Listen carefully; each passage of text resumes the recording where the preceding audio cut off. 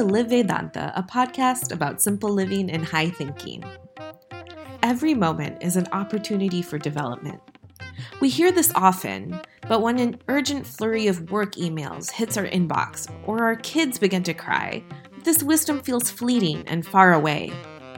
So how do we live spirituality in this context? Every Monday this July, join Vivekji and the Hindu Society of North Carolina for a weekly series on deepening your dharma in daily life.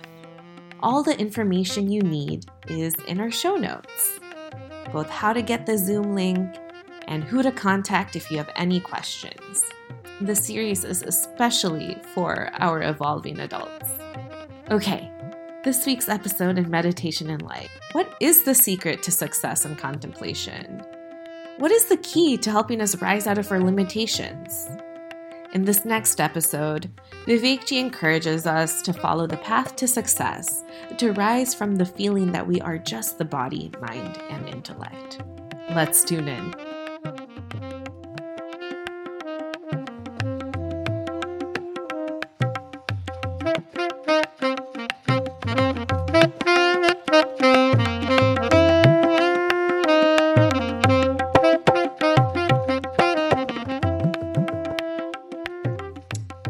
Hari Om and greetings from Cleveland. One of our historical texts, Ramayana, Sugriva, he is perpetually being chased by his brother Vali. That is, until Bhagwan Rama is introduced to Sugriva. And this meeting, this dialogue, this saving is initiated on Rishyamukha Parvata. By show of hands, how many of you already knew what I just described? You're familiar with what I just described. Come on, way more of you are familiar with this than you put your hand up for. Now I'm going to subjectify this. Sugriva is the jiva. Point to me where the jiva is. Thank you. Everyone's pointing to themselves. Yesterday I asked and everyone's just pointing all over the place. Vali is karma. Vali is karma. For a jiva like myself, I keep feeling that the more karma I do, the more happy I will be. Because with karma comes phala. So more phala, more peace. Karma will perpetually chase the jiva until jnana is introduced. And that is who Bhagwan Rama is. And Bhagwan Rama or jnana will teach us that happiness and peace is who we are, not the jiva. And where was this dialogue? Where was the saving happening? Rishyamukha Parvata. If you study these words, Rishi Mukha, that is satsanga, no?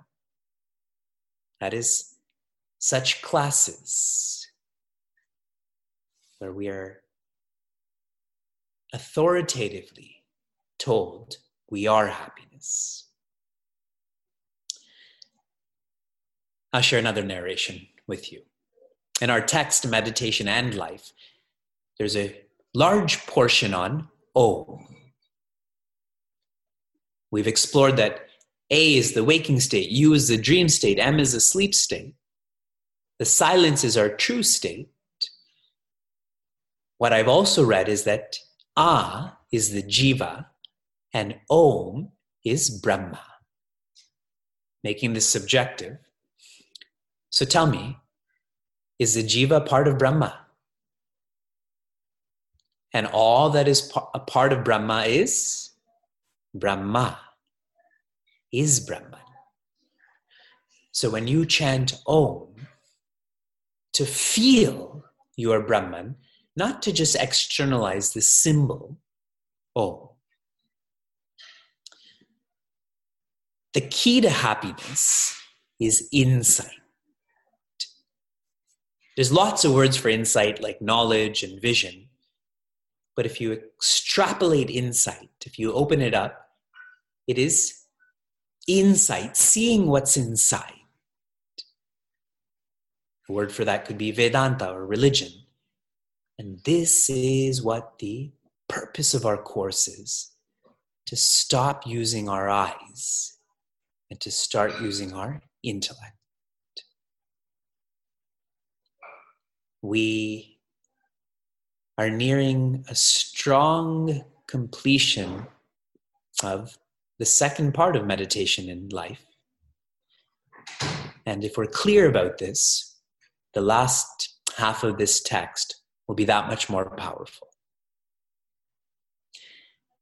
The last chapter we studied was entitled Recharge the Mind. One of the fad descriptions going on right now of people's health is burnout. Yes? What is the Sanskrit word for burn? Share with me in the chat room. What is the Sanskrit word for burn? It is tapa. Isn't that fascinating? Our scriptures are saying you should burn out. Tapa means to burn, but what's being burned? When one is burnt out, what is happening is that purpose is being burnt out.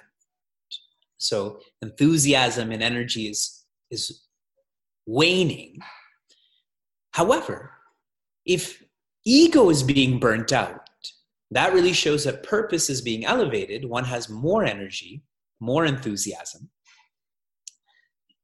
Someone who burns out externally is someone who has allowed that external noise to become their internal noise. Whereas someone who's engaged in tapa, they have tuned into that internal quietude, and what's happening outside doesn't matter. If it's noisy, if it's quiet, it's irrelevant. What I'm sharing with you, if you try this, if you try to tune into your inner quietude, you will taste your nature. You will taste 0.01% of your ananda. And with that taste, you will be true to sadhana. You will be true to contemplation. There are many, many, many communities I go to where people, they flirt with Vedanta. And they're so used to, I'll call it practicality. They're so used to short-term solutions to their lack of completion, like breathing exercises, like writing journals. That when the thought comes of your nature is silence, that's too deep for them. It's not utilitarian. It's not practical. So they never try sincerely, so they never taste this, so they're not true to Vedanta. Okay. We move on to chapter 22, entitled The Secret of Success. You all know what a hack is. A hack in a positive way. Don't interpret this in a negative way. A hack essentially is a secret. And for all of you who tuned into the Happiness Series 3, do you remember the first life hack I gave you? You remember the third one. The first one was, if you're camping and you don't have kindling wood, what should you use? Doritos. Doritos are as flammable as kindling wood. And that's sort of laughable because like their logo's that flame, but it's sort of laughable because we put that in our stomach. Like eating pickle is sort of flammable, but this would be like eating matches. People expect there to be hacks when it comes to happiness, when it comes to contemplation. Such a hack doesn't exist. There are no shortcuts. And that's why this course, this text, contemplation is hard because we're so habituated to shortcuts. The hack, I'm using this generally, the hack to peace is practice. When you practice contemplation, how Swami Chinmayananda writes about this, is you cut the ego. And just like a large dosa, you're intimidated by how big it is, so you cut it into half and you eat half of it. Then the next half you cut again into half and you eat it. So through practicing, we start to put cuts into our ego. And this is a very challenging game, because if you don't cut the ego will cut you. The ego will cut you down. And the way that the ego cuts us down is we grow in arrogance. If you ever feel that you're expressing arrogance, that's where the ego has cut you. This chapter shares with us that we should be vigilant about the presence of Bhagwan, the presence of the Creator, because that inhibits arrogance. Throughout what you're doing, throughout what you're thinking, to feel that presence of God. And for all those in the Vedanta and Bhagavata course, we've just entered the 5th skanda, and I was sharing with everyone. Skanda 1, the focus is adhikari. That is a sincere student like us. And what is the focus of the remaining 11 skandhas? Bhagwan, God. You can call those skandhas or those sections whatever you want, creation, special creation, but really this filters down to Bhagwan.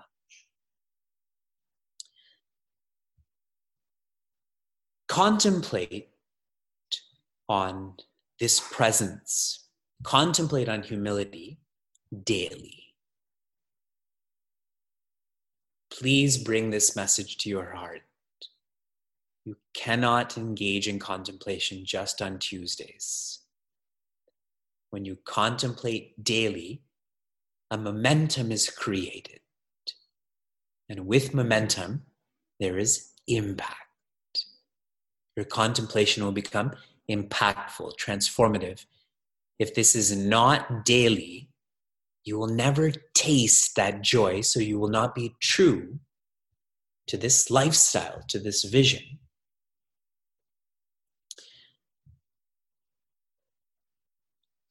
Through practice, contemplation becomes part of who we are. Whatever you practice, you don't have to remember. Yes? You practice driving home, so you don't need to remember the directions. This happens naturally. You practice your own name. You practice your own form. Your name, you sign your name. Your own form, you look in the mirror. You don't have to practice this because you're established in this. Contemplation should be the same way. And when one makes contemplation part of who they are, the highest will become real for them.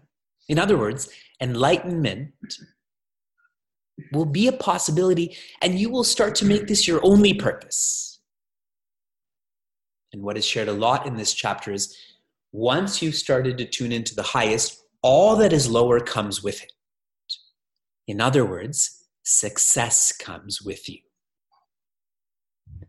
If you're a contemplative person, you will focus more, you will listen more, you will decide better, you will be more enthusiastic. All that we need to be successful, to be prosperous, that will naturally come with us being peaceful. The secrets to success, and now our final chapter, chapter 23 for this year. Inward expansion. Did you know that in Ramayana, every chapter has a specific dharma that is highlighted? A specific role is taken and the responsibilities that come with that, like Bala Dharma. And you should study this. You should teach your kids about this. This is how they should behave. They should listen to their parents. They should look after their siblings. That's how Bhagwan Rama lived. In Kishkinda Kanda, the focus is Mitra Dharma.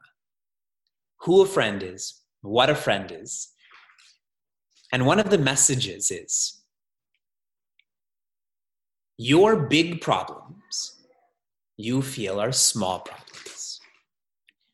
And your friends' small problems you feel are big problems. Do you interact with your friends like that? When you're with your friends, do you tell them about your problems first, or do you ask them about their problems first? So your big problems, small problems. Their small problems, big problems. And you know how this chopai ends, and this is so thoughtful. Bhagwan Rama is telling Sugriva, even though you know their problems are small, you still feel that they're big. Isn't that a lovely way to live in a sympathetic, empathetic way? You know their problems are not real problems, but you still feel like those are big problems. I really like that detail. And why I'm sharing this with you, when we start to rise in our purpose in life, when we start to rise in our identification from body to mind to intellect, all that is bothering us becomes small. What someone said, what someone didn't say, what that person got, this person didn't obey me, all of that becomes small. That type of strategy is required to contemplate. If everything you're going through is big, when you try to contemplate what's happening, you're really just contemplating on your problems, and they become worse problems then, right? Because now you're not doing anything about it. At least you should be doing something about it. And in our happiness series, I tried to practice this by taking you into space, remember? From the moon, that wrinkle on your face, is it really so important? The white hairs that are growing in your sideburns, is that really so important? That extra chin that's developing, is it really so important? Shukla has 3 already. It doesn't matter. To keep on lifting oneself up. See, these secrets, these are contemplation. We're so stuck on this posture. Asana's over here. Then so much more comes. Pranayama, pratyahara, dharana, dhyana. Yes? We keep pulling down dhyana to sitting straight. And you should sit straight. But that's not what contemplation is. What stops us from identifying with higher aspects of us in life is our habits. What we're identified with is known to us, and we're just scared of the unknown. We're afraid of living for more. We're afraid of being more. And so in this chapter, again, what is highlighted is the necessity of having one Sadguru. Your Sadguru will show you there's no need to be scared. At the home we're staying in, there's a new vacuum. And Vyasa's never seen such a vacuum before. So he's scared, like he'll keep coming in between my legs and hiding and so on. And I said, Vyasa, you've seen 100 vacuums. You know, when we travel, I go to satsang, he goes to the closet. You've seen 100 vacuums. But to him, that vacuum is unknown. And so I go to the vacuum, I turn it on, I take out the plug. And then he sort of warms up to that vacuum. And then we can't take him away. Can't take him away from it. He sleeps with the vacuum then. But don't you see how I'm his Sadguru when it comes to vacuums? To that physical entity. But now apply this metaphysically, is that our fears are dropped. And those who don't have that relationship in their life, one will evolve slowly, if at all. So last thought. What does bhaja mean? What is the lowest or most surface definition of bhaja? Bhaja means to sing. Deeper than that, to seek. Deeper than that, serve. Deeper than that, worship. Then, love. And finally, be. Inward expansion is where you evolve from being someone to being none to being one. You should have known that already. Didn't you see where I was going with these words? Someone is the upper parts of bhaja. I'm singing, I'm seeking, I'm serving. But as you deepen in that bhaja to worship and love, all of a sudden you've gone from someone to none, because the focus of your life is whom you love. Yes? And the depth of that is there is only one. There is only Advaita. So the message here is start letting go of this idea that you're someone. Start holding on to the idea that you are none. And that's such a counter message to what you're exposed to at work, isn't it? On the bus, at school. That's why this course is so difficult, because every chapter is about unlearning. Yeah, you're all getting it. You are getting it. And we're going to finish it soon.